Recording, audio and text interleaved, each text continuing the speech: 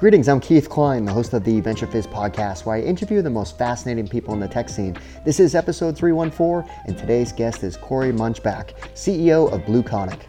There is no set rule on how one becomes a CEO of a tech company, and when you look at Cory's career path, it is one of the main reasons why I encourage people to work for high-growth startups. She was employee number 17 at BlueConic 8 years ago and was announced as the company's CEO earlier this year. My point isn't that you should join an early stage company because it is the best shot to a CEO role, but it is a perfect example of the career progression that one can experience if they are dedicated and are a top performer. So if you are interested in becoming a CEO someday, then you are in luck, as Cory shares some great advice. BlueConic is a leading pure-play customer data platform that liberates companies' first-party data from disparate systems and makes it accessible wherever and whenever it is required to transform customer relationships and drive business growth. In this episode of our podcast, we cover lots of great topics, like Cory's background story and how she got her career started as a research associate at Forrester, covering the Martech industry, how she landed at BlueConic in the early days of the company and how they were able to gain traction initially, all the details about BlueConic in terms of the company's platform today and the value it provides to customers, lessons learned since becoming a CEO, how Cory thinks about the culture at BlueConic, the future of the Martech stack, and how AI will play a role, and so much more.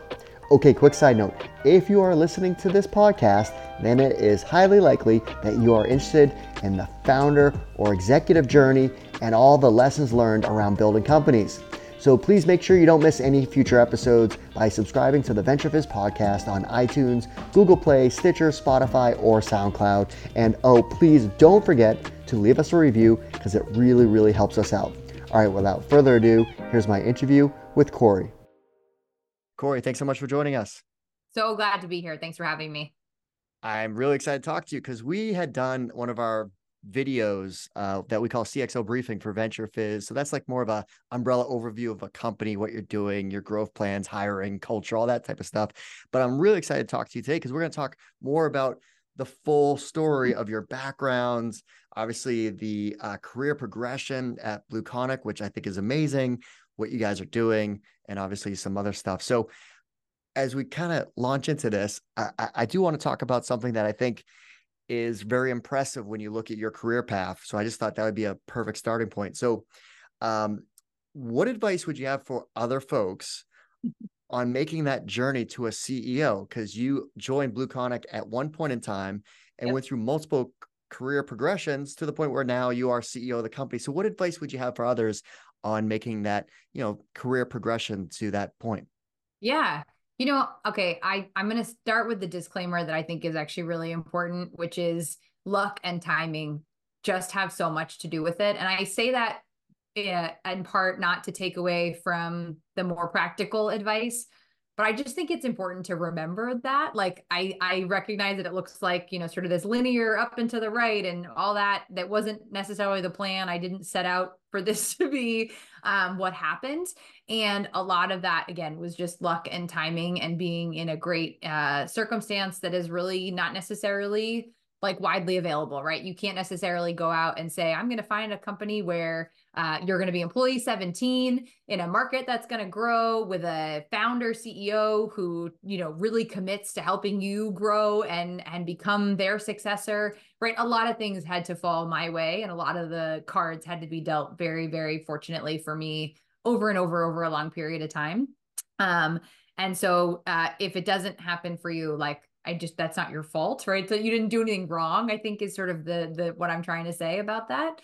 I do think that the things that I will maybe say I get credit for, or like were more planful in that journey, is like, I'm really dedicated and I really kind of go all in with the company. I'm sort of stubborn and loyal to a fault. And so I think that level of investment, especially at a startup, showing that even though you're not a founder, you're incredibly committed to the outcome. Again, like that was a big piece of this. Like, I really showed from early days that this is something I wanted to be a part of and help to shape. And that was, again, lucky and well rewarded, but that was a really deliberate choice. I also think it's really important to kind of balance the combination of, there's the operator piece of working at a company like this and being an executive, But there's also kind of the market side of things. And so I came to BlueConic because I'd been an analyst at Forrester. I'd covered the marketing technology space. That was kind of my in. But I really needed to learn the operating side of the business. And I think the best operators that I've seen, regardless of CEO or similar, are folks who really understand both halves of that equation. They're really exceptional operators, whether they're marketers or salespeople or customer success, right? Whatever their discipline is, but that they couple that with a really nuanced understanding of the market that they're operating in and sort of how the business works. And it's that combination that I think being curious enough and excited and passionate about the problem that you're solving, and then being able to translate into how you're solving it is really critical stuff to then kind of being able to rise through the business and adapt as the business changes and the needs change, right? I was employee 17, we're over 180 people. It doesn't look a lot of the same way now that we're 10 times the number of people and all of that kind of good stuff. So that adaptability and curiosity, I think, are the other things that have helped me be successful as we've grown and changed, and I've gotten to grow and change along with us. Well, it's very interesting that how your career progressed. And it's actually something where I'm like, you know what, I could probably have a whole podcast talking to you about this. But I think it's going to come out organic throughout the conversation too, because I definitely have like a deeper level of questions that I'm like trying not to ask you, because I'm like, this will end up being the whole podcast. But let's rewind the clock and talk about your background story. So like, where'd you grow up? What were you like as a child? Yeah, totally. So I grew up in Boston, right outside of Boston. I had this revelation a couple of years ago that like I've literally lived my whole life on basically the same 10 mile stretch from Milton to Chestnut Hill. I went to Boston College, and now I live in West Roxbury, which is literally on the commute from home to BC. So like my whole world is some iteration of like the Turtle Pond Parkway, VFW Parkway, for those of you familiar with the Boston world. And I think when I say that, and like why that was kind of a cool realization, was also like my roots have gotten really deep here now. I've been here a long time. I care very deeply about kind of the community. Part of why I took the role at BlueConic initially was to be able to be more plugged into the Boston tech community, and the startup world here, and sort of be able to have that experience more. What I was like was a child is probably a very similar version to how I am now. Fairly opinionated, very high energy, very curious, and loved to read then as much as I love to read now. That would be sort of my miniature version of myself when I was a kid.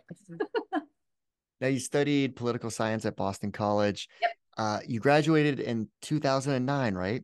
Yes. Okay, so I'm always fascinated. This would be a good thing. I'm sure somebody's done research on this, but how much of when you graduate, the economic conditions at that point in time, how much that affects that person's career? I would be fascinated to see research on what that means, because I graduated from college in 94 and it wasn't pretty.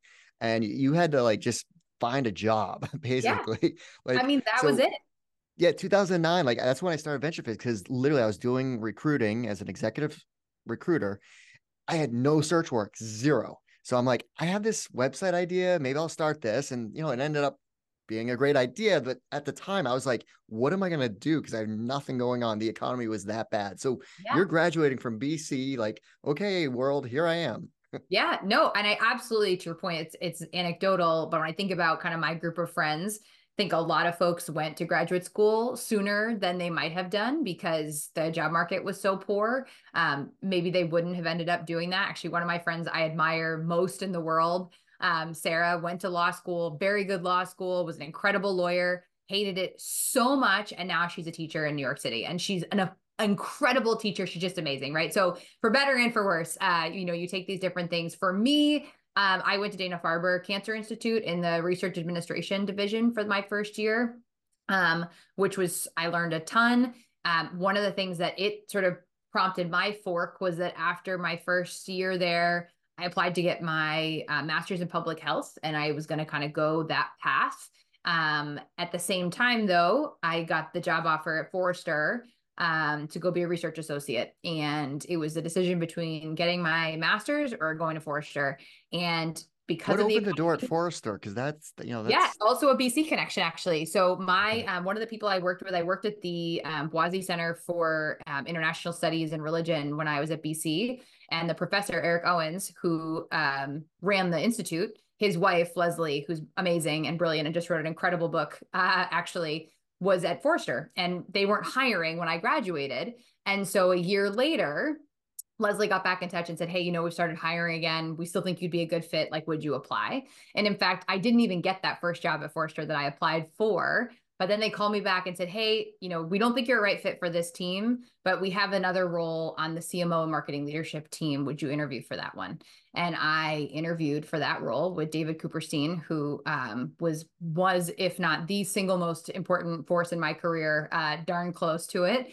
I ended up getting that job and was deciding between the two. And to your point about the economy, I was sort of spooked about taking on debt to go to grad school at that point. And I thought, you know what? I still want to get my PhD one day, but Forrester, it's a research organization, right? I will still learn all these skills about how to write well and how to communicate well and all these things. It's just in marketing versus in political science, which is what I wanted to ultimately do. And I literally said to Coop in my interview, I was like, I probably will be here for 2 years, and then I want to go back and get my PhD. And he was like, okay, great. And as you might imagine, fast forward, right? I clearly did not end up following through on that commitment, but that's like what it was. I graduated to that, started at Forrester a year later, was there for 5 years, and then started at BlueConic in 2015. So not in any way, shape, or form the trajectory I had planned for myself at any point. And yet here we are. Okay, so at Forrester, you're, obviously an analyst, so you're doing research briefs and talking to, the vendors, right? And you're probably doing a lot of speaking, great experience, right? For coming out of college, right? So that certainly must have teed you up to join one of the software companies in the space. Like, did you know of BlueConic, as an analyst? No, I didn't. And they were still so early. So the way that happened was I was covering marketing tech. As I said, I wrote the first wave on the marketing clouds, so to speak. And a former colleague who's actually now on our board, Suresh Vittal, had been at Forrester, had left, had gotten to other startup that had gotten acquired by one of the marketing clouds. And I'd reached out to Suresh thinking, hey, maybe I could come for work for you. Like that's, I want to leave. I want to get my hands dirty, right? I love Forrester was amazing, to your point, incredible experience on so many levels, so many smart people. But what I wanted to do was do stuff. I was writing about it. I was talking about it, but I wasn't getting the satisfaction of well, what does this look like in real life when, you have this strategy, but then what do you do? And what problems do you solve and all of that? And so I really wanted to get in there. So I'd reached out to Suresh and he said, I think actually you should meet these two guys, who had just moved to Boston. They are Dutch originally. They have this company called BlueConic. It's a product that they spun out of a previous company. You should go meet with them. And so in September, October of 2014, I went to meet with them. We sort of had this just great discussion.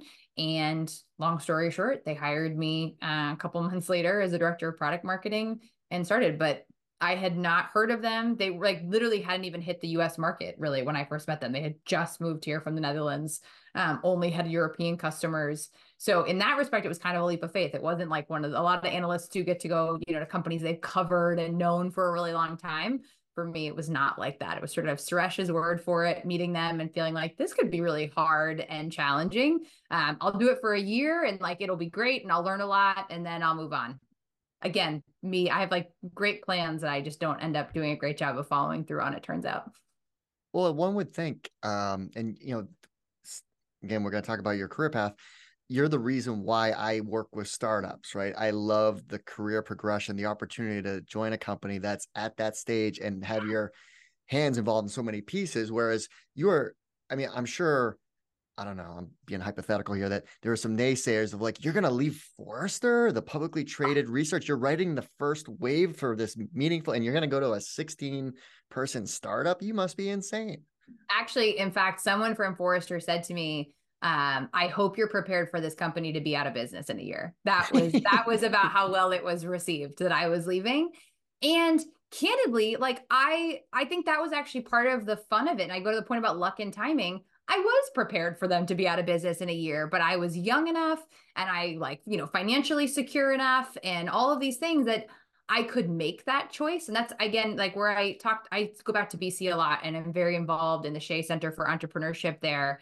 And I talk about this with the students all the time, which is you only it only gets harder to make kind of riskier, or let's call it less certain. I don't know about risky, but less certain choices as you get older, whether it's because you have kids or a partner or elder parents or health issue, like whatever it can be. So I was in a position where it like sort of didn't matter if it was out of business in a year, because I was going to go get the experience that I was looking for. And that just made a lot of sense to me. So I think in that regard, again, to the point of I had no idea what to expect, this has been such a fortuitous lightning in a bottle experience for me over and over and over again. But like, I was able to make that choice back then and it was fine. So that's it, like, yeah, there were tons of naysayers, but I didn't, it wasn't that I went in defiance of them. I was like, yeah, it's exactly the point. Who cares? If it's out of business, so what? I still did what I set out to do. Yeah. And like you said, that experience you would have received just 1 year into it is something that's exponentially greater than, being at a larger company based on what you would have accomplished. But fast forward, you're still there. I'm still All right. there. So, Success.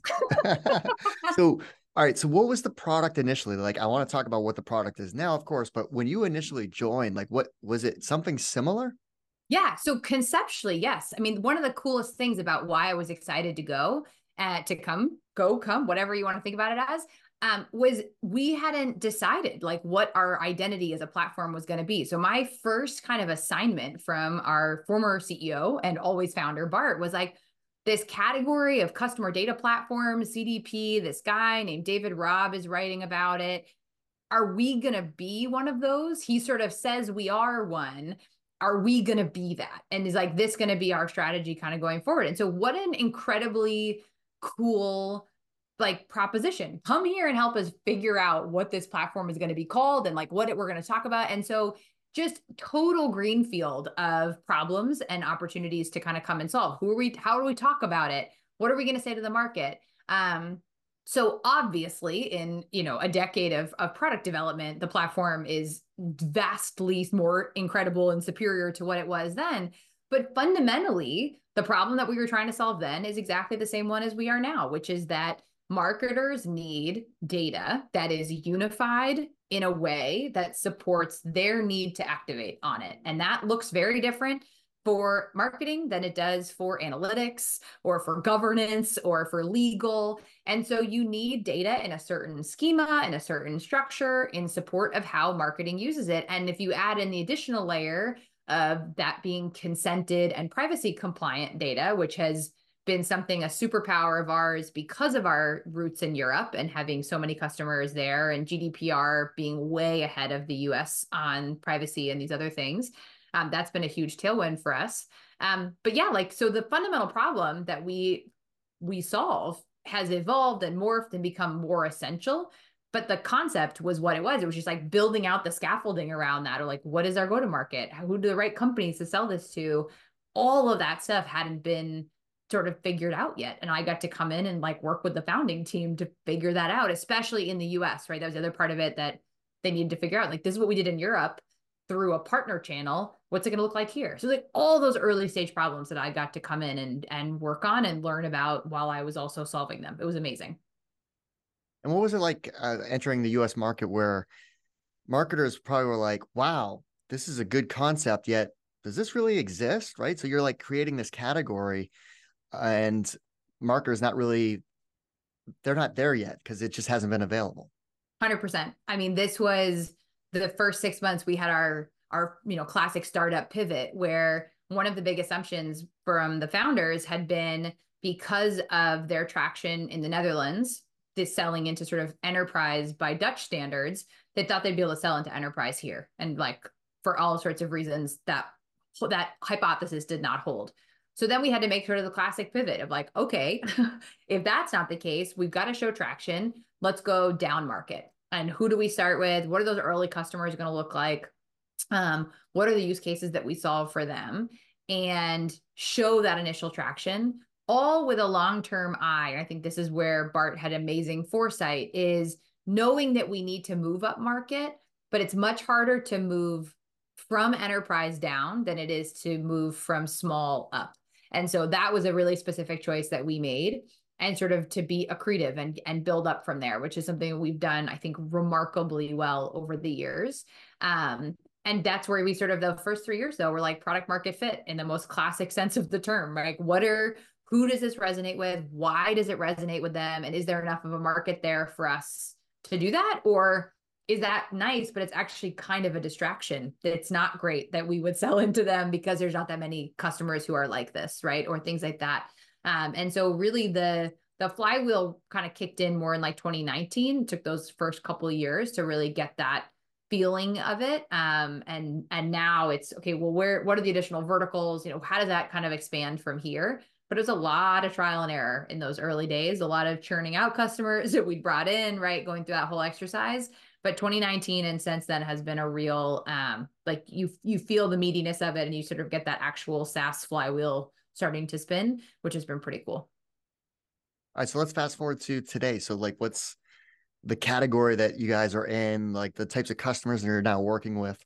Yeah. I mean, look, one of my favorite things about having been at the company before we had customers compared to now is I don't take a single one of them for granted. And it gives me no end of joy when we close a new customer or when an existing customer, is an advocate for us. Like I just live for those kinds of wins. And so, we have 300 customers globally, some really, really small that are supported by partners, some much more household names that folks would know, right? Colgate, all the VF Corp family of brands, the North Face and Vans, Michelin, Molson Coors, right? We just have this incredible selection of brands in all kinds of industries now.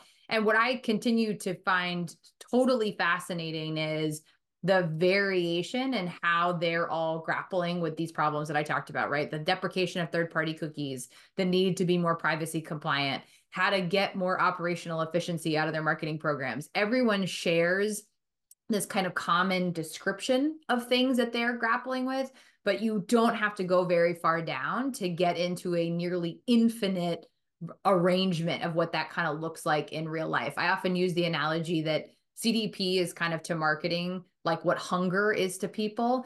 Everybody is hungry and we all solve that problem with food. But if you're a vegan feeding a family of 12 versus, someone who's paleo, who only does fine dining, those are just going to be really different solutions for you, right? And so I think that's what's always interesting is like the way in which we have to meet our customers' needs in a lot of different ways, in a lot of different configurations, different use cases, all of that. It's kind of this like unending Rubik's Cube that we get to solve for, which just keeps the work really interesting, right? Every customer, I should say, like every customer is different. They all think, right, they're snowflakes.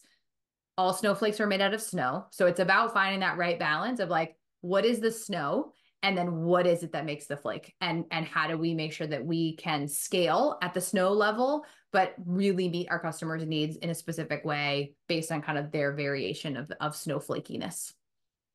And how do you make those decisions based on the product roadmap of releasing features based on a market need versus an individual company need? Yeah, I think it's a combination of things, right? I think it's coming back to what I just said around the commonality of the problem and then having conviction that our approach to solving it is the right one. And I don't mean that in like a patronizing way, but that we often will go, for example, to prospects who are saying, this is what we're trying to do. And we'll say, you know what, we actually can't do it like that. This is the way we would solve for it. And shockingly, it took a long time for me to get confident around this, but more often than not, they say, oh, that's actually a really interesting way. I think that would actually work for us too. And so it's this discussion really. And so I think it goes back to like, what are the problems that we're solving? And then having a lot of conviction and clarity and data around this is why we chose to solve it this way. And here are the inevitable kind of trade-offs or the consequences that might come from the way that we did it. If you're comfortable with that, then I think we can be a great fit together. If you need something totally different than what we're describing, that's okay too, right? The thing about software companies that is so critical is it does you no good to sell a customer that's not a good fit for you. And so, I think that really holds us all accountable to not just selling a customer to say that we sold them, but really to be able to say, here's what it looks like when you're working with us 3 years from now. Here's how we kind of get you there, but you've got to be comfortable with what we're going to be able to provide and why. And that often means like we're not the right fit, and that's totally okay.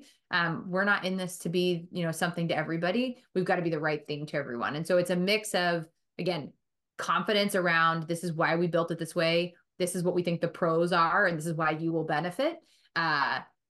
It's on us to make sure that you feel good about that choice. But ultimately, of course, there's going to be folks who are like, for whatever reason, this is not the right fit for us, at least not right now. One of the other things that I think is so great about our approach is we'll do that. And sometimes we don't win the business, but more often than not, a couple years down the road, they come back again because maybe we were right. And I'm kind of those boomerang deals. Those are kind of the extra sweet ones when we planted the right seed, we were patient, and it comes back around to us. So.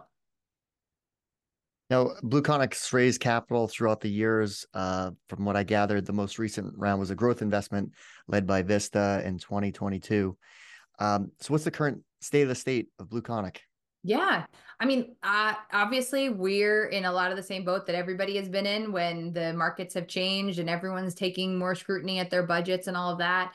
Again, will say it more times than you probably want me to say, is like luck and timing. We're really lucky that we have exceptional proof points that make our technology still essential, even as people are looking at, where can we trim, where can we cut back?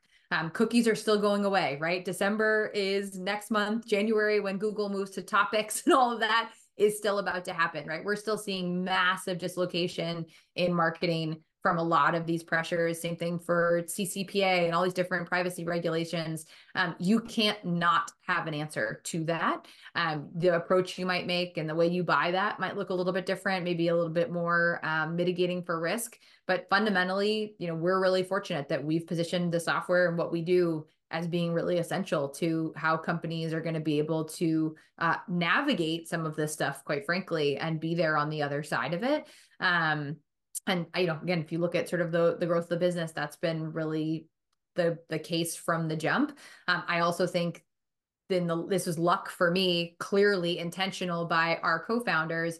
The Dutch mentality, right, is very conservative, to be super cash efficient, just generally be a really well-run, tight financial company. That is a good thing under the best of circumstances, but it's been an extra good thing when the circumstances have been harder, right? So that we've always maintained control of our own destiny, and been really thoughtful about that. And among the many things I am thankful to my predecessor for instilling that in me when I was still a very impressionable kind of young pup figuring out how do you run a software company and learning all these things, to have learned it in that very hyper-disciplined context is something that is going to benefit me for sure as a leader in general, but I think really showed that itself in its value over the last year or so. So I'm really thankful and we're lucky for that. And of course, we keep executing really well against it, right? It doesn't just happen to us. But that is something that maybe unlike some companies that were more in the heavy 100% growth of venture world and sort of all of these crazy valuations, we've sort of stayed lower than that really from the beginning. And so this hasn't been too difficult for us, honestly, all things considered. And I feel really lucky about that. I think it ends up being one of those, with the current state of the market being what it is, ends up being a positive trait of the Boston tech scene, because very rare do you have a company that just is that type of mentality of raising hundreds of millions of dollars to grow at all costs. And then all of a sudden the market changes and they're like, what do I do? The way that the Boston scene tends to operate, which in the go-go times, it probably looks very poorly. You're like, why would you do it that way? But in times like this, it's, that having consistency of growth and building a business with metrics and value and customers, that fundamental stuff ends up working over the long haul. So it's remarkable. In fact, when we were raising our Series B, which is back now in 2019, it took us almost a year to find investors, not because the business wasn't good, but because we didn't want to check as big as they wanted to write.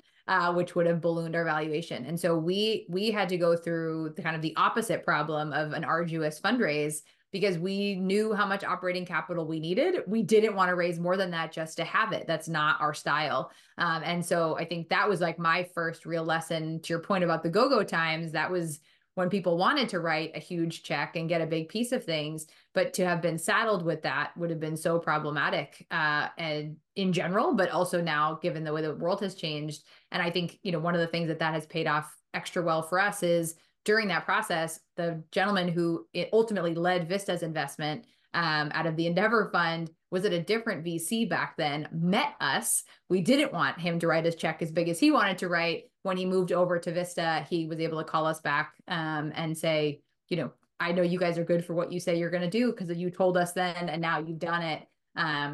So patience, luck, timing, right? All those themes keep coming back in their various forms. But being true to ourselves and sort of what we're good at has paid off for us in a very real way. Okay, so going back to your career path again. So Yeah. not to make that the emphasis of this podcast, but I don't, it's not common to see somebody join a company as a director of product marketing. I don't know if all these are the right titles, but then VP of marketing, chief operating officer, president, CEO. So that's a career path that I think is extraordinary, and it says a lot about you and the company. So stepping into the CEO role earlier this year from Bart, founder, CEO, like would have been those biggest lessons learned making that transition, the things that you didn't know that you know now type of stuff? Yeah. So I think I'm still learning them. So I want to be really clear about that. It's been almost a year. But I still feel very much like I'm kind of studying this and figuring out exactly what that looks like.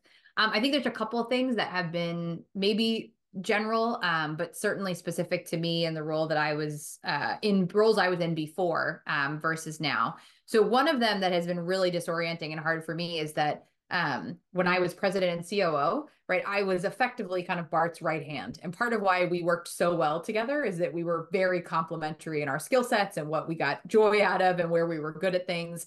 I don't like where I used to have to figure out like, okay, well, whatever Bart's doing, I'm doing other things. I'm now in the seat of having to be the one who determines like what things I am working on. And that has been much harder day to day than I would have ever imagined. Again, I think biased to being like, well, I know what I'm doing in terms of the company. I know what the company needs, but it was much more dislocating than I would have expected, that I need to make sure that I'm balancing a lot of variables when I think about my time. So the way I kind of think about it is there's obviously very high value stuff for the business. There's less valuable things for the business, but there's also the things that I'm really good at and enjoy doing. And there's also things that I'm maybe not so good at or don't enjoy doing. And you have to find the right mix of those things, right? You can't always be doing things that you are bad at and you hate just because they're high value. That's like a recipe for burnout, right? You need to find people around you who can do those things, but you also can't avoid them altogether. By the same token, just because I enjoy doing it and happen to be really good at it, if it's not high value for the company, I also can't spend all my time there. So it's like finding this mix of where I need to be spending my time for my own energy and like skill set to maximize those things, as well as for impact on the company. And being the one, again, where like I'm the gravity now that everything else kind of operates around, making those decisions has been a lot harder than I would have expected it to be. It's more disorienting, as I said. I think the other thing, and this is not a novel thing because everyone says this, is, it's lonely at the top. The word semantics, but as important is like, it's solitary. Like lonely isn't it? I feel so incredibly well supported. I have a great set of, my team is amazing, right? Best team on the planet. I have a great support system outside of work as well. The solitude that you kind of exist in, I didn't expect to be as profound as it is. And I don't think there's like a right answer to that. It's just simply a fact of it. And I think underestimated it when I stepped into the role. And then the last thing I would say is that, especially for me, coming from being so early in the company and being there for a long time, is, in the sense that up until this role, I built the buildings and I walked the streets kind of a city that I had helped construct, or a community that I had helped construct. Stepping into the CEO role, you feel like you're in like a helicopter above the city that you helped build, right? You are suddenly removed in a way that was jarring. By design too. People don't want you on the streets in the same way. They want you out of it. You have a totally different perspective. You see breadth where you couldn't see it before. And you see how it all fits together in ways that you didn't before. And so that is unique, I think, to this role, and also something I had to get used to, right? That you can't kind of walk the streets the same way. And that altitude perspective, it has limitations. You're not as close to things, and you got to figure out how to stay the right level of close. but also has benefit of, being able to see things in a different way that you couldn't see before, and hopefully get good insight from that. So those are the three kind of biggest areas for me that have felt so different compared to the roles I was in leading up to stepping into the CEO role. How was the shape of the culture looked like over the time frame that you've been at the company? Like I saw that you guys have these building the dream sessions with employees, which look like a lot of fun. So Yeah. what's the culture like? Look, my greatest pride of anything at this company has been the culture that we have built over the years. It's not an easy thing to have a half Dutch, half American company in the early days. Anyone who's worked for a multicultural organization, right? Different communication styles and ways of doing things. When everything is really fragile and hard at the beginning and very raw, having different cultures was the harder path. And I think there's a lot of really good research now actually coming out about how companies that are, or teams that are more diverse, oftentimes feel like it's harder to get things done. It doesn't necessarily feel as good to have a diversity of opinions and experiences represented, but the outcomes are better. And I'm so grateful that that research now is coming out, again, referring to a lot of different types of diversity. But I think that's actually something that really has made BlueConic so special over a long period of time is we took the harder route. We confronted the fact that you can't just build a company kind of homogeneously. We had to build it diversely from the beginning. What does that look like? What does that mean for leadership? How do we do that? And what that has enabled, I think, and there's always work to be done here, so by no means a mission accomplished, but it's created just a fabric that's a lot easier to extend into a lot of different places and different types of people. And I will not underestimate, right, the fact that having a Dutch founder and sort of me as the right hand, we don't look like a lot of the typical founders of tech companies or like the leadership of tech companies in the early days. And like, we felt that when we were fundraising, maybe we didn't have the Rolodexes, we didn't have the connections, we didn't have a lot of the things that maybe make it, again, easier, but perhaps not necessarily getting you to the best outcome. And I think one of the things that I love about the Blue Crew and what we've created is that people are as committed to creating a company that does things a little bit differently, that values that it might be harder and less comfortable, but the outcome is better.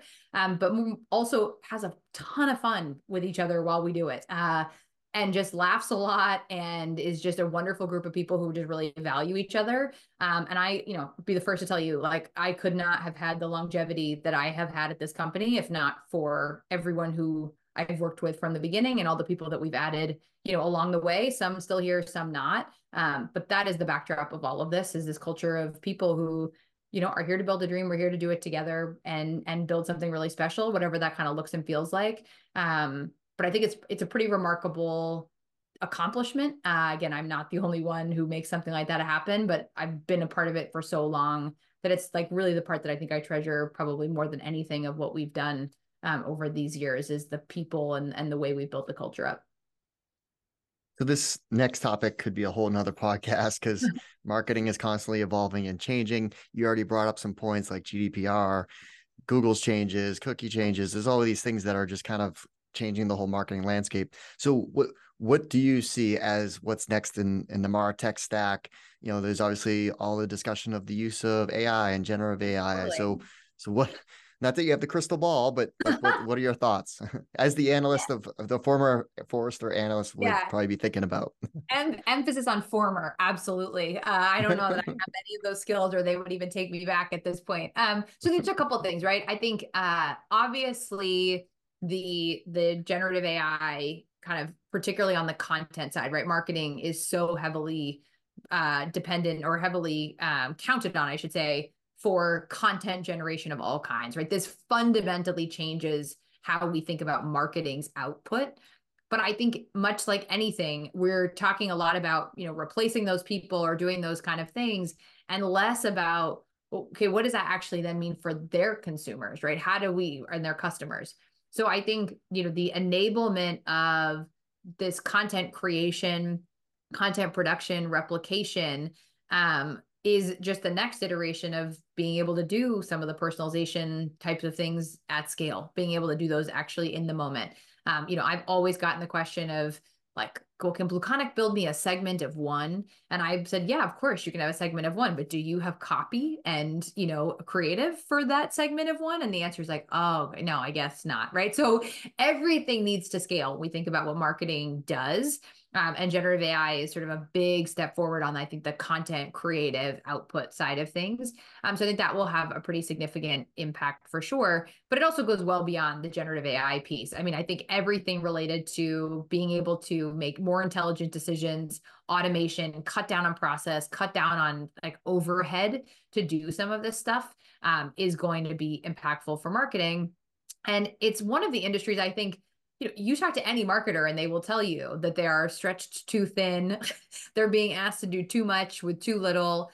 Like, I don't think this replaces marketing. I think this just gives marketing the opportunity to do what they're being asked to do without burning everybody out or, constantly pouring more money. Marketing has a terrible history of how many people rotate out, right? CMOs have one of the shortest tenures of anybody in the C-suite. Part of that is because the expectations are impossible to meet in a lot of these marketing organizations. And I do think AI, again, on the content side, but also on the operational side, can have a big impact there. I also think, I've been talking a lot about this, I think there is a huge opportunity, whether it's the analyst firms or others, to help marketing buy technology more effectively. I think the fact of the matter is marketing needs to buy technology on descriptive things like use cases and what we're trying to accomplish and how the team is put together and all of these kind of qualitative attributes of what they're trying to do. Waves and magic quadrants and RFPs are written to be able to check boxes and satisfy technical requirements. And I just don't necessarily think that that is serving marketing teams as well as it could. And so generative AI and some of these other tools to be able to process this stuff, I think it could invite a whole new way of buying technology more efficiently and crafting tech stacks that actually suit what it is that you're trying to get to.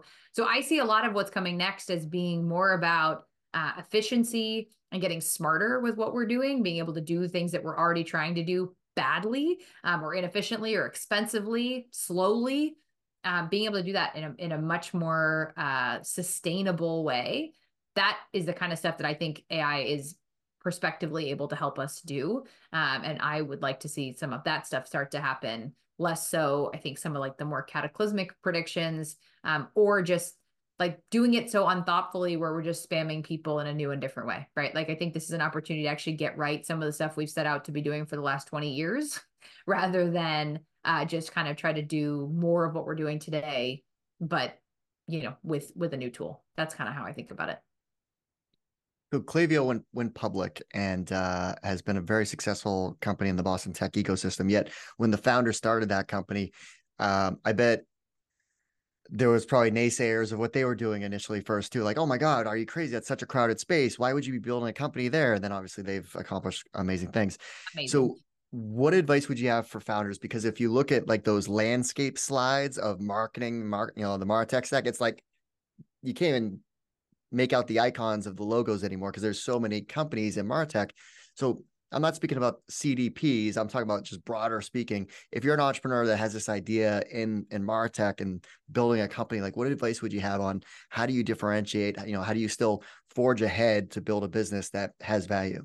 Yeah, look, I wish I had a good answer for this. And I think a lot of investors are going to be struggling, wishing that they had a good answer for that right now going forward. I think there's a couple things like just core principles that don't necessarily equate to congratulations, you built a company with lasting value. One of them is you have to have such clarity that the problem you are solving is a real problem. It is not just a problem because you think you have a cool solution to it, but that you have done the research to understand that this is a problem that a prospective buyer has, and critically that they will pay for you to solve it for them. And I think a lot of folks get caught up in, everyone would agree like, oh, it'd be so cool if we could solve this. But does that mean that they'll pay to solve it? What are the barriers to them actually solving it? Really understanding the full context of what it is that you are stepping into has both created part of why there's so many vendors in Martech is because there's too many cracks between the answers to all of those questions. And goes back to my point about like, I don't think we buy marketing technology very well, or at least not in service of marketers getting to the outcome. So that is just, you have to have that clarity about this is a real problem and that you can solve it in a way that people will pay for. And that relentless focus on customers, I think, is critical. In marketing tech in particular, you are selling into folks who, again, are spread very thin, who have lots of technology, really honing in on how you're helping them to do their jobs and being prepared to either do like quick and easy type of product, or, you know, prepared to be someone who can help them implement, right? That's always been a big tension in our space, is the product-led growth folks. Like, that's great, but that needs to be so dead simple in order for it to get kind of traction that you're looking for. If you are doing something, any remote level of complexity in marketing, you've got to have customer success, you've got to have professional services, right? Like, you're going to need to have that, especially in the early days. Well, because you're going to write the playbook, right? Your success is dependent on your customers being successful in those early days. And you've got to be able to write the playbook that's repeatable. So are you prepared for that in our space? I think is a really big one. And then the last thing I will say, right, in terms of kind of creating lasting value, is the problem that you are solving going to be around in 10 years, right? Or like, where are you in that life cycle? I think hype cycles are kind of trash, but I think conceptually the problem needs to have staying power. And if you can see how you're solving it 10 years from now, just as clearly you can see yourself solving it now, those are things that if you have good answers for and you're prepared for, I think you are more likely to create a company with lasting value. But I'm not sure I have the total crystal ball on like what that could look like, because it is really noisy. Budgets are under a lot of scrutiny right now. It's a hard time to kind of do that. But if you get those things right, I think you will maximize the likelihood that you can do something special. So as you've been building out the team at BlueConic, like what have been the hardest areas to hire for? Like what's your hiring philosophy? Is it like engineers are really hard, sales are hard, they're all hard? So I don't know. Yeah, we talk about this a lot. It goes to your question about culture. Like, even during the heyday when everyone was hiring and you couldn't, you know, keep people in seats, all stuff, we had an incredibly high retention rate of employees because we focus on bringing the right people in. And I describe it, our philosophy is sort of urgent but patient. Of course, if we have an open role, there's a reason, and there's a business reason, and we need to bring that person in. We hire with growth. We don't hire ahead of time. So we're always, if the role's open, there's a need for that role. I'm not going to rush. If I have reservations, if we don't feel like they're the right person, we're not going to take that risk. And we try to be incredibly judicious about that. I don't just want to butt in a seat. It always backfires. You know that. So, you know, our process is incredibly rigorous. It always has been. Again, during the heyday, everyone and their mom was writing on LinkedIn, like, if you can't make a hiring decision in a week, you know, you're going to be shit out of luck. And I was like, well, I will not. So we did. And we missed on candidates who wanted to move quicker. Our head of talent, who is just absolutely amazing, Tara Willis, and I always have been in lockstep from day one. Like, you do not accelerate artificially. And people, and this is what I always come back to, the right people appreciate that. They also want a rigorous process. They also see it as an opportunity to get to know the people that they are working with. It's mutual if you have the right people. If you've got someone who's like, I expect to be through this hiring process in a week, they weren't probably going to be a good fit for us in a company, right? Like ours, we're sort of slow as smooth as fast sometimes. Like, you have an opportunity to show that there. And so knowing your conviction, being pragmatic about that, being really clear, setting candidate expectations, I think goes a long way. But, you know, over time, who's been hardest to hire for really just depends on the context. Like, there are just roles sometimes that are hard to find. Other times, you know, you find people and it's no problem. So, but I think the important point for us is like being consistent with the process, being really transparent, not making exceptions. And that has allowed us to build, again, such a talented group of people who are just amazing and the right ones for us, but also to retain them over a long period of time. All right. So what are 3 apps you can't live without? So this is like such a funny question. I work so hard to not be on my phone. Like, I hate being on my phone. So this is like a weird one for me, but I would say that the three that I can't live without, one is I have a Remarkable, which is like a sort of Kindle notebook, and it has a digital app that goes along with it so that I can kind of work back and forth. So the Remarkable's phone app would be one of them for me. My Peloton app, because I travel a lot, and so having that in my pocket is a big one for me, would be the second one that I kind of can't live without.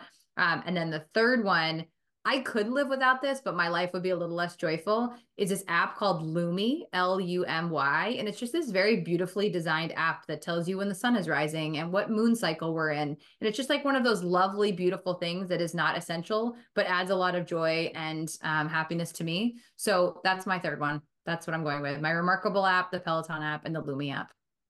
Those are all fun apps though. Sometimes, a lot of times when I talk to, CEOs, founders, it's like, Gmail, Slack, in my calendar. Yeah, like who You're wants like, that answer? Like, I'm not giving you that. I'm not giving you that. I won't do it. Those are important. Don't get me wrong. Life would be hard if I didn't have them, but the like can't live without, like those are, I think, my three. all right, how about a good book or podcast recommendation? It could be business or it could be something more fun.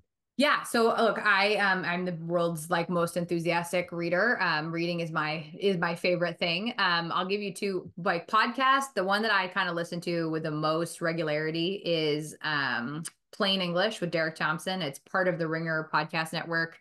He writes for The Atlantic, but he just writes like super interesting, awesome things. And then for books, I just finished reading, which is kind of a generous characterization, but The Creative Way by Rick Rubin, who's the music producer, just like this very beautiful kind of dissertation on creativity and life. Again, you don't like really read it per se, you sort of page through it. I also just finished Going Infinite, the Michael Lewis book about Sam Bankman-Fried, because have read everything there is to read about SBF and FTX and all these things. I think everyone was a little hard on that book. I don't think he's nearly as charitable to Sam as he was kind of getting reputed. And then on the fiction side, I read Demon Copperhead, which is the Barbara Kingsolver take on David Copperfield, but set in modern day Appalachia around the opioid crisis.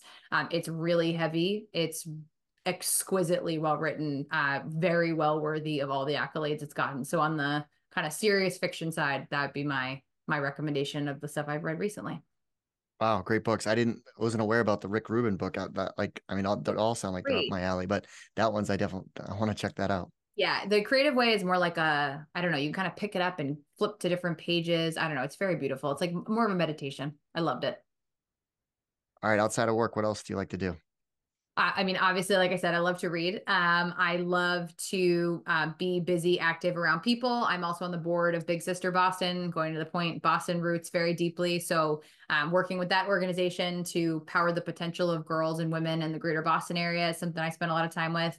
And then, of course, friends, family, this time of year in particular, I like to do that. And whenever I can for non-work travel, I love to travel and go to new places and experience new things with my husband and all that. So that's kind of where you'll find me on any given outside of work context. Very cool. Well, Cory, thanks so much for taking the time to walk us through your background story, obviously all the great work you and the team at BlueConic are up to, and all the great advice. So happy to be here. Thanks for having me.